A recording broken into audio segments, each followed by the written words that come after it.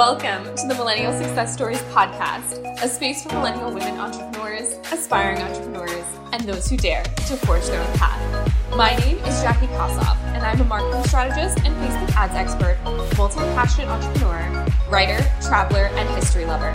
The mission of this podcast is to uplift, inspire, and empower young women to create a life that reflects their own version of success. I believe in sharing our experiences so we may learn from one another and grow together as a community.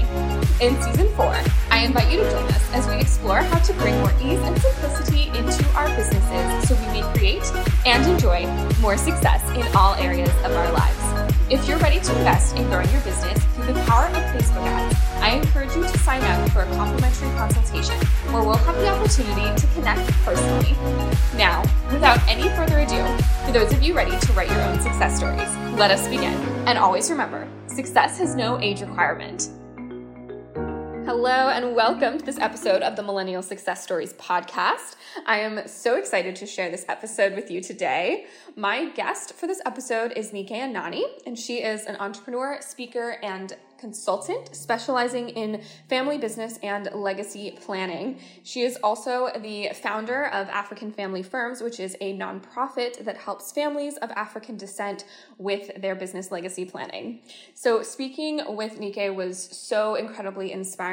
Her journey and story through breaking through gender and race-based adversity, as well as the work that she has been able to do in the world, from starting working with her own family to then helping other families. It was just incredibly inspiring. And we had such an amazing conversation talking about so many different topics. But one of the things that really stood out to me was just how much she is able to focus on mindset for growth purposes. And that was something that was my biggest takeaway from this episode, but I am super, super excited to see what your biggest takeaways are. So before we get into the episode, I do want to invite you to leave a review on Apple Podcasts if you enjoy this episode or any of our other episodes. Writing reviews really helps us get in front of other listeners who could use some more inspiration in their own journeys. So thank you so much for all of your support with this podcast. It is greatly appreciated. And without any further ado, let's get into my conversation with Nike. Hi, Nike. Welcome to the show. Thank you, Jackie. It's awesome to be here. I'm so excited to have you here. Thank you. Okay, so let's have you kick us off. Tell us about yourself, a little bit about your business, and how you got to where you are today. Lord, the 90-second version or like the 90-minute version. I am a succession specialist. I work with business owners to build legacy enterprises. So enterprises, businesses that would outlive the founders. A lot of the work that I do is really inspired by my personal journey. I am of Nigerian origin, and the year I was born, my parents started off our family business. So family businesses have been in my life, my whole life. Went to college in the UK, and my dad stayed back and continued to build out the family business, and started off my career as a corporate tax CPA equivalent in the UK, which is not inspiring at all for me. No offense to anyone that keeps them really excited, but that wasn't my idea of fun. And I ended up, as soon as I qualified and did 3 years at Deloitte, I moved back to Nigeria and worked with my father hands-on in our family enterprise. So we had a construction business, a real estate development company, and an engineering consulting company. And I founded our family office to manage our investments, to do the estate planning, to do the governance. And I ran that for 10 years. And it was during my experience on the ground in Lagos and Nigeria that I really became passionate about legacy enterprises, and found that there were no advisors on the ground in Lagos that were well versed in helping families like mine in navigating generational transition. And there was no communities for families like mine to come together and really learn from each other what we were all going through. And so dedicated myself to that space, trained up as a family wealth advisor and a family business advisor. and started helping my family navigate generational transition and started working with others in the space. And so it was very much an organic journey. Started working with successors in this space about 3 years ago now. Amazing. Wow.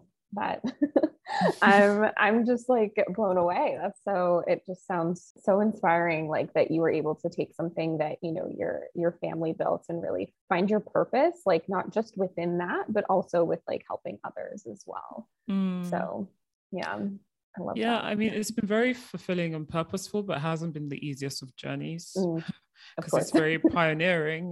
Never is. Never is. Yeah. Okay. So let's see. I definitely probably have a few questions just around your journey and sort of where you may be today. So I guess since you did mention challenges, what would you say were some maybe unforeseen challenges that you had to overcome, and sort of what did you learn from them? Mindset. There was a lot of, because I was doing something that hadn't been done before and was being pioneered, I really questioned myself and had huge imposter syndrome around the folks that were talking about family wealth and family legacies did not look like me. They were old white bankers flying in from Switzerland. And I just felt like I wasn't qualified to have this conversation at the very least, and at the very most help families with the structures and the tools to help them navigate building legacy. And I had to do a lot of unlearning. One of my favorite quotes is by Alvin Toffler, that the illiterate of the 21st century is not those that cannot read or write, but those that cannot learn, unlearn, and relearn. And I had to do a lot of unlearning and ask myself deep questions as to why I thought I wasn't qualified. And the answers I would tell myself is my age, my race, and my gender. And all three of those, just in my, through careful objective reflection, I realized just were not valid excuses not to pursue this career path. Yes, I was relatively young, but I had grown up in a family business and lived it and founded a family office and ran it for 10 years. I had the deep inside experience and the clout operating a business on the continent, and understood my market in a way that an advisor sitting in Switzerland just would not get it. My gender, I'm a woman, but I think I had to. So our family enterprise, like I said, our businesses are in male-dominated industries, and I've grown to really dislike that word male-dominated, because the insinuation is that women are not supposed to be there. When we use that language, it's like you're supposed to squeeze into a room you're not permitted to be in, and I think that's absolute nonsense. You're permitted to be anywhere you want to be in. And I had to really tell myself that. And my race, yes. So I think there's a lot of subtle unconscious biases, both by people of color and those that are not of color, and especially when it comes to wealth. And there's this unspoken rule that people of color are downtrodden economically and are impoverished. And whilst we do have a wealth gap, a racial wealth gap, that gap is not, a prophecy, or it doesn't dispel or counter the notion that Black wealth does exist. And so I had to really ask myself some deep, fundamental, existential questions and challenge my mindset. And that was a lot of inner work to come to the point of understanding what was I made for, and why did I think I was made for that, based on my skill set, my strengths, my experiences, and why, if not me, then who? And that I was essentially paving way and making representation for people that hadn't been identified with wealth publicly, but that didn't mean they didn't need assistance. So essentially democratizing access to those that have been traditionally left behind and forgotten. Yeah. Amazing. Thank you so much for sharing. And I just wanted to, I know you did share a number of the kind of existential questions that you had to work through yourself, but I was just wondering if maybe you could share a few questions that maybe our listeners could journal on if they find themselves coming up against these same, societal, but also mindset blocks. a huge mindset block that faces us when we're entrepreneurs is, will this fail? Or will I fail? And I think there's an equation in our minds, which is this business fails means I am a failure. And I think Brené Brown distinguishes between guilt and shame. So guilt is saying, this, I feel bad, whereas shame is, I am bad. I think there's a similar kind of nuance when it comes to our framing on failure. Now, the obsession with this aversion of failure is because there's an innate thing within us that we don't want to be rejected, our inner persons, right? And there must be a dissociation of your activity from your identity, right? So saying that I'm testing out this business idea, it may fail, but I didn't fail because I have inherent value and I have inherent self-worth. And if it fails, so what? I learned. I was listening to a podcast earlier today, and the lady's building a tech business in the UK for mums. And she was saying how working with engineers was really helpful for her, because when she had this aversion towards failure, they were like, there's no big deal. As we're failing, we're getting closer to the right answer. And I think if we can have that same mindset, like, failure doesn't mean anything. It's just an opportunity to learn, right? You tweak, you test, you move on. And a friend of mine said something to me the other week, which I found really powerful. And she said, as entrepreneurs, it's important that we marry the mission, but date the model. And so we become fixated on the mission, but we're just, we hold lightly the model. And if the model fails, so be it. We tweak the model and keep trying something until it sticks. So that's what I would the whole piece on failure and your identity and your esteem and whether people would laugh at you and whether, you would be disappointed in yourself, I think is deeply entrenched within equating your identity with your activity and separating the two and just learning from and enjoying the journey as well. I think a lot of the time we do take this thing a bit too seriously. It's serious. I get it. We've invested our time, our energy, our resources, but not being so highly strung and so fixated on the material success, because it's not a 90-day process like Instagram will have us make us believe. It's a long journey. Yeah. I love that piece, like separating your own kind of, your own worth from like your business and what's going on in the business, right? Like, is it successful? Is it failing? And also can we look at something that's quote unquote like failing as a success, as a learning experience, for instance, something that will help us get to the next iteration of our journey. Mm-hmm. So I guess my follow-up question to that would be, do you have any other tips for, I guess, I don't want to say creating separation from yourself and your business, but I mean, from really kind of putting it in perspective, if that makes sense, so that you have, your own identity as a person, maybe as a CEO, but then you can also see your business kind of as its own entity. Yeah, I think it's just taking time to getting to know you and not measuring you by KPIs, but measuring you by who you are at your essence. And that is, what do you stand for? What are your values? Like, when you're alone with yourself, those thoughts you have towards yourself, like what do those sound like? Do you enjoy your company? Do you see the value you bring to other people's lives beyond just like in the business setting, but like your loved ones and your connection and the things that you're passionate about in the world?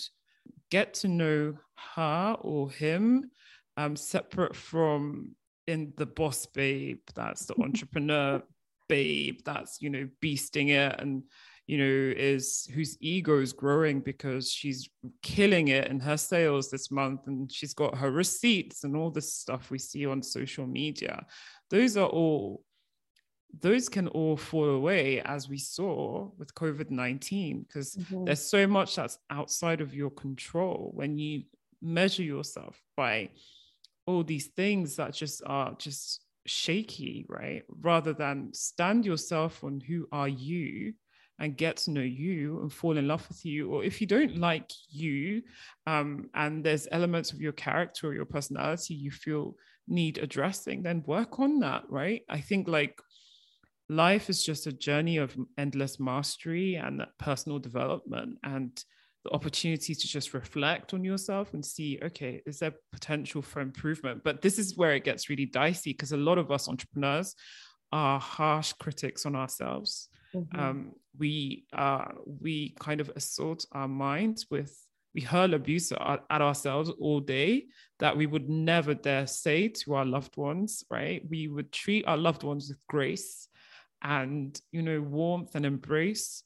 So it's this delicate balance between also treating yourself with that love and that empathy and that grace that you deserve, but also appreciating that there may be things that you need to improve. But yeah, I think just getting to know yourself is really important.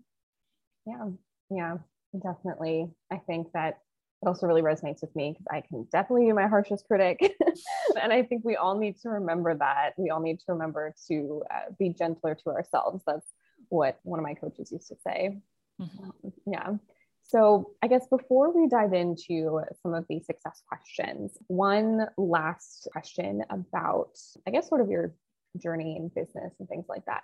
So in terms of working with your family, because I think, you know, a lot of times, you know, I feel like some of my guests in the past have worked in family businesses, but I think most of them, you know, probably have their own businesses, but I'm sure that there are listeners out there who are working in family businesses. What would you say are the rewards that you've experienced, you know, working in particularly with your family and your family members? And how do you maybe navigate some of the challenges or arguments that may come up? No, I think there are definitely positives of working with family. And I think the media, you know, usually gives us a very bad press, like it's all dysfunctional, it's all like Succession and what have you. But for me, I really enjoyed working with my loved ones. Like it just felt a lot more meaningful and a lot more purposeful. And I also love the flexibility as a young mom. I've got 2 boys, and I know that had I worked in corporate, I definitely would not have been able to be still on the home front and be still at work at the same time. But I had a level of flexibility because it was my business, right? And I also had a level of agency and autonomy that I didn't have in corporate. I could change culture. Like I was literally a director. I was the first female director, and I could change culture to ensure that, you know, we had policies that were more mom friendly, or we were embracing more diversity. Like there were many things that I could see my fingerprints on the business. Now, yes, there's probably more conflict than if you work in a corporate because it's family, right? And with family, it's non-linear. With family, it's emotional. With family, we come with expectations, heavy expectations that we don't necessarily place onto other people. But I think it just requires a higher level of emotional awareness and self-awareness to navigate that. It's more potentially combative, but doesn't mean it is. It's like, what's the word? It's more has a potential to lead to greater conflict, but does not necessarily mean it would, because it just requires on the part of the family to be emotionally mature and aware. And so we would do things like, what's the kitchen conversation and what's the boardroom conversation, and making sure that, you know, kitchen conversations don't happen in the boardroom, or boardroom conversations don't happen in the kitchen, trying to delineate the two. And then similarly, making sure that when you're having a conflict or a disagreement over a boardroom conversation, you're not really hiding a kitchen conversation, because it's a lot easier to fight with your dad over, I disagree with you about this business decision you've made. But really it's, you're never around, you don't really care about me, and I feel like you neglected me and you prefer my brother, right? So having that awareness to sit with yourself and really question, why am I angry in this situation? If I was in a third party company, if I worked for someone that wasn't Dad, would I be upset? Okay, then that means there's something going on. And sitting with yourself and asking yourselves those questions, and then, then looking for the right opportunity to address those issues, whether it's one-on-one with Dad or mum or whomever the person may be, or with a third party, whether that might be mums. Mums are usually quite, they're the emotional regulators and, help us with a lot of the madness in family firms, or a coach or a mediator. I found it really helpful. I had a coach for myself, and I would take back a lot of my issues to her, and she would workshop those with me and gave me the tools to be able to navigate this very blurry world. But I think there's also, like I alluded to, there's beauty in working with families. There's a lot more camaraderie. And also you can also rely on your siblings for assistance and guidance. Yeah. Thank you so much for sharing that. I think it's great to really see overall, mostly positive sides of working with family. I know I do help my dad with his businesses and his marketing, and they're smaller. So it definitely can sometimes be, mostly rewarding, I feel like, overall, but every so often, when he's not, like when he doesn't get back to me or whatever, and I have to like text him, I'll be like, you need to answer that email. Like, it's not just about family stuff. Like, cause I feel like we will email each other both professional and personal stuff. So I think sometimes it can get like mixed up, but yeah. Okay. So let us now dive into some of the success questions for the show. So first question, what is your personal definition of success? My personal definition of success is really fulfillment, really what fulfills you. It's very personal.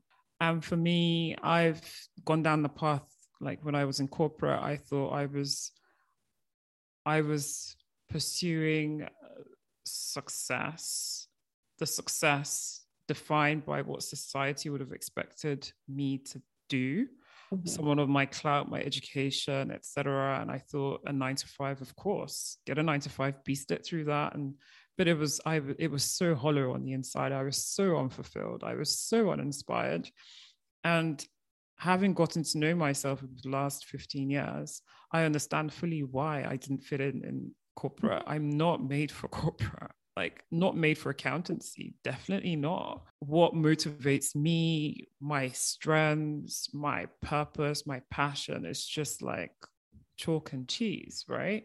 So it's really getting to know you, what drives you, what motivates you, what your purpose and your passion is, and fulfillment, being fulfilled with that, being fulfilled with actualizing that. That's what I would say success is. Thank you for sharing. All right. So in your business and life, what achievements do you consider to be your biggest successes so far? My biggest achievement so far is I moved to the US last summer after 10 years in Lagos, Nigeria. And it was a huge move. I'd never lived in the US before. Raising kids, moved with kids and my husband, figuring out new careers, making new friends, settling into a new community, looking for new business opportunities. And honestly, I deserve a bottle of champagne for that. It was a lot of work. Not only the work in the execution, but the work in the mindset to see the opportunity and not be intimidated by it. And professionally, setting up African Family Firms, which is a nonprofit membership organization. We are a community to help people of African descent build generational wealth and generational legacies. And I co-founded that with a friend of mine, and we pioneered what was not there before and envisioned and committed to building something that was very esoteric in our minds, and we didn't have a model to go by. So those, for me, are the two things I'm most proud of. Amazing. As well as surviving through COVID-19 crap, like mentally more than anything. Yes. That's something that we should all be giving ourselves credit for so much. Oh my gosh. Well, welcome to the US. Where are you now?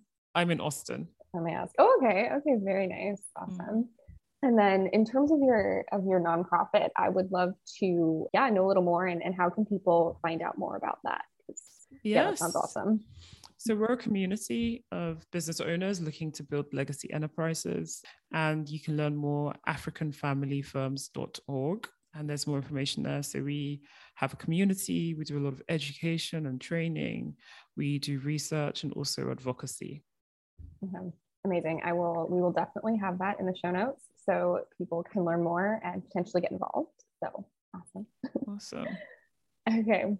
So what does your next level of success look like? So this can be also in business and life, sort of where do you see yourself going? This can be short-term, long-term, your choice. Settling, establishing, definitely short-term in the next 6 to 12 months, just feeling settled here because I feel still very happy with the move, but still just feel a little bit floaty. I just need to settle. Yeah. I mean, I definitely get that. Moving like halfway across the world like may take some time, but no, that's awesome. Okay, so what tips I was like, what tips, what advice would you give young women who may be just starting out on their journeys or in an earlier stage than you are? Beyond the ones I gave on mindset, legacy is not built overnight. It takes time. So be patient with yourself and your personal evolution, and be patient with whatever it is that you're building, whether it's a business or foundation or something. It takes time to really understand the market. And I would also say, linked to that, spend time understanding the market, just getting to know them and just having conversations and asking questions, simple questions, just getting into dialogue with them frequently, because quite often as entrepreneurs, we build what's in our head and in our heart, but it doesn't necessarily translate into a need. But making sure that whatever you're building is driven by an expressed need from a subset of people, and staying in dialogue with those people because their needs may change, right? Those would be what I would recommend. Awesome. Amazing. So with that, I guess, do you have any, once again, like tips, advice on, if someone has kind of this idea, but maybe they don't necessarily know where to connect with their market? How can they get started? How can they figure out, okay, who would best fit sort of my idea? I would say, so you have an idea, you should be able to define your market by demographics. So age, sex, location, income, etc., and psychographics, even more important. So what you want to do is get a Jackie that fits into the demographic, and then sit down with Jackie and ask her psychographic questions and validating questions to gauge whether there's actually a demand for this product or service or what have you. And you can find on databases, on social media. Social media is a great one. And there are lots of people that have their whole lives on social media. They literally tell you what they're thinking every day. They tell you what their pain points are. On Facebook groups as well, of people with common interests, whether it's like young moms or professional this, and just going in there and just asking, I'm trying to do some market research. I'd love to interview 3 people that fit this bill. If anyone would be interested, ping me or send me a DM. WhatsApp groups. What else? Yeah, people, you'd be surprised. People are very generous with their time. So I just was wondering if maybe you could give some examples of like psychographic questions, just because I feel like that's a concept that we don't necessarily talk about every day. So, but it sounds really important. Okay, so for instance, and why this is important is like for marketing and copy, because you want to make sure that the wording you're using is getting and resonating with your ideal market, where Nick is reading it, it's like, oh my God, it's like she's reading my mind. She's not reading your mind. She's just spent a lot of time like trying to understand what drives you. So for instance, when it comes to products or services, people are either aspiring towards a better tomorrow or running away from a potential worse tomorrow, if that makes sense. So they're either trying to minimize their losses or trying to maximize their gains. And the language has to be, it's either one or the other. And you need to make sure that your market is thinking, you need to know which of the two they're thinking and align your language that way, right? So for instance, you go on a website and they'll be like, are you worried about losing everything you've ever worked for? Do you think about your loved ones fighting at night? Are you? And then da-da-da-da-da. Meanwhile, what if the market are like, why are they so negative on this website? What may resonate with them instead is, would you like to learn more about how you can enhance, protect the security for your family? Do you dream of how you can have financial freedom one day and how you can have more time to do the things that you love? So yeah, the way you find that out again is ask. So you ask your ideal market, like, what are your aspirations? What are your fears? What keep you up at night? What in your mind gets you in the way from achieving your aspirations? And you tend to have a pattern, right? From having interviewed 3, 4, 5 of these folks, and there'll be commonalities. And that's the language you want to be using in like your copy on social media, in your emails, and what have you. Awesome. Amazing. That, yeah, it's so valuable. Something, yeah, we really need to, just get, I think, more comfortable, connecting with and asking people those questions, especially in the early stages of our businesses, because it can definitely save us a lot of time and energy and struggle later on. Taking the time to do that research is so valuable, honestly. Yeah. Okay. So a few final questions before we wrap up. In terms of your experience with family business, what advice would you give to family businesses, like to help them start thinking about legacy planning, essentially, and what that would look like? Yeah. Don't defer this until when you want to retire from your business. Start early and start having conversations around the business, around money, values, purpose from an early age. And just, the most important thing is to have the intent and to start the conversation. It's a progressive conversation that unfolds over time. So involving your children from as young as they can understand concepts of money. So my kids are 6 and 4. So it's just explaining like, mom and dad have to work so you can buy Minecraft, whatever it is you like, and Ninjago and all these things, and explaining what businesses are about. And that's what they can understand with time. Sometimes we explain about our values as well as a family and what have you. But over time, you want to start exposing them to the business because they won't fall in love with what they don't know, and start encouraging them to have conversation on the business, on the future, on the vision, on the values, on the purpose, etc. And through that engagement, you will start to understand which of your children there's a good fit for them to get involved in potential management capacity. But at the very least, they have to be involved as owners because they will be the future owners of the business. And that requires responsibility and involvement to some capacity. It's not owning shares in Apple. It's owning shares in an operational business, right? Which still takes preparation in terms of understanding the industry, understanding strategy, understanding how to read financial statements, etc. So yeah, start early. It's not something that just happens overnight. Yeah, awesome. Very, very good advice. All right. So another thing, I know you kind of briefly mentioned this. What advice would you have for others who may have young kids, just in terms of balancing like work and life and raising children and all of that stuff as an entrepreneur, but also as someone who's clearly has a business and and so it's kind of, I know some people are like, oh, it's like my third child or whatever it is, but yeah.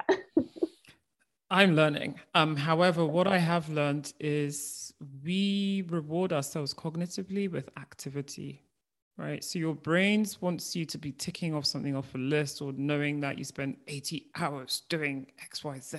But are you really moving the needle? And as young moms that are building businesses, there's a lot of pressure and you have to watch your mental health and your personal care. And for me, what I do is I focus on that 20% that moves 80% of the needle. And I go all in there and I outsource everything else that I don't have to do for that there to be an impact. And this is where delegation comes in, letting go of your business, because there are things that I love to do. I love raising invoices. I don't know why. I just love doing the invoices. I love doing the social media. I love going in the podcast and like changing all the show notes. But guess what? I just don't have the capacity. And the more I'm getting entrenched in the details of things that other people can be doing, the more I'm really eroding my capacity to tend to me and my capacity to tend to my husband and my kids. So it's this, so knowing that 80-20 rule, and then having a good team, so investing your time in finding talent and nurturing talent. So a part of the issue, a lot of entrepreneurs are like, oh my God, I'm stressed. Like, I don't have time to do ABC. I need an assistant. And then they bring them in and it's like, what am I going to give this assistant to do? You need to prepare your business for employees and prepare your employees for the business. So you need to have full clarity, not just the fancy job descriptions that you just Googled, but the actual tasks that you'd be giving them before you go to hire, and have prepared an induction process for them when they come on board so that it's seamless. There will be some level of hand-holding and coaching and guiding in the early stages, but you will eventually hands off and coaching them as to how you like things. And, this is the art and the science as to why we don't like to let go, because we think no one else can do it the way we do it. And that's true to an extent. They may do it better. They may do it differently. You can coach and guide them as to how you like it, but also leave room for them to make their stamp on it, because they may bring a perspective and contribute something to your business that would add so much more value than the way you've been thinking about it through the perspective through which you look at things. That's what I would say is really, I don't believe we can do it all. I think we have to be mindful of our capacity and get as much help both on the home front and also in the business. Obviously, income permitting and things in the early stages, it's like you're bootstrapping on your income and your time and your energy, and you have to be mindful of how you deploy those. No, so important to think about, to plan, to prepare, and giving yourself that space and time to be the best you can be, both in business and also at home. So thank you so much for sharing all of that. It's been absolutely amazing. Before we go, I just wanted to give you a chance to let us know, where can we get in touch with you? Oh, thank you for having me, Jackie. I really appreciate it. My website would be the best, www.nikeanani.com. There's links to my social. I've got a podcast as well, and my mailing list as well, if you'd like to join. Okay, amazing. We will have all of those in the show notes, so that listeners can get in touch if they so choose. So thank you so much. Thank you.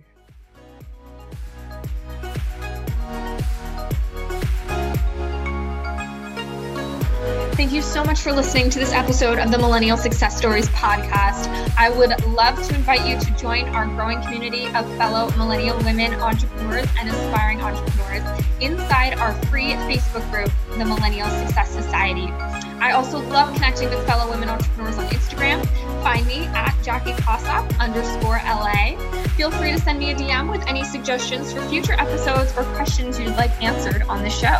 For all the latest show updates, exclusive resources for our listeners, or to apply to become a guest on the show, please visit the Millennial Success Stories podcast page on my website at www.JackieKossoff.com/podcast.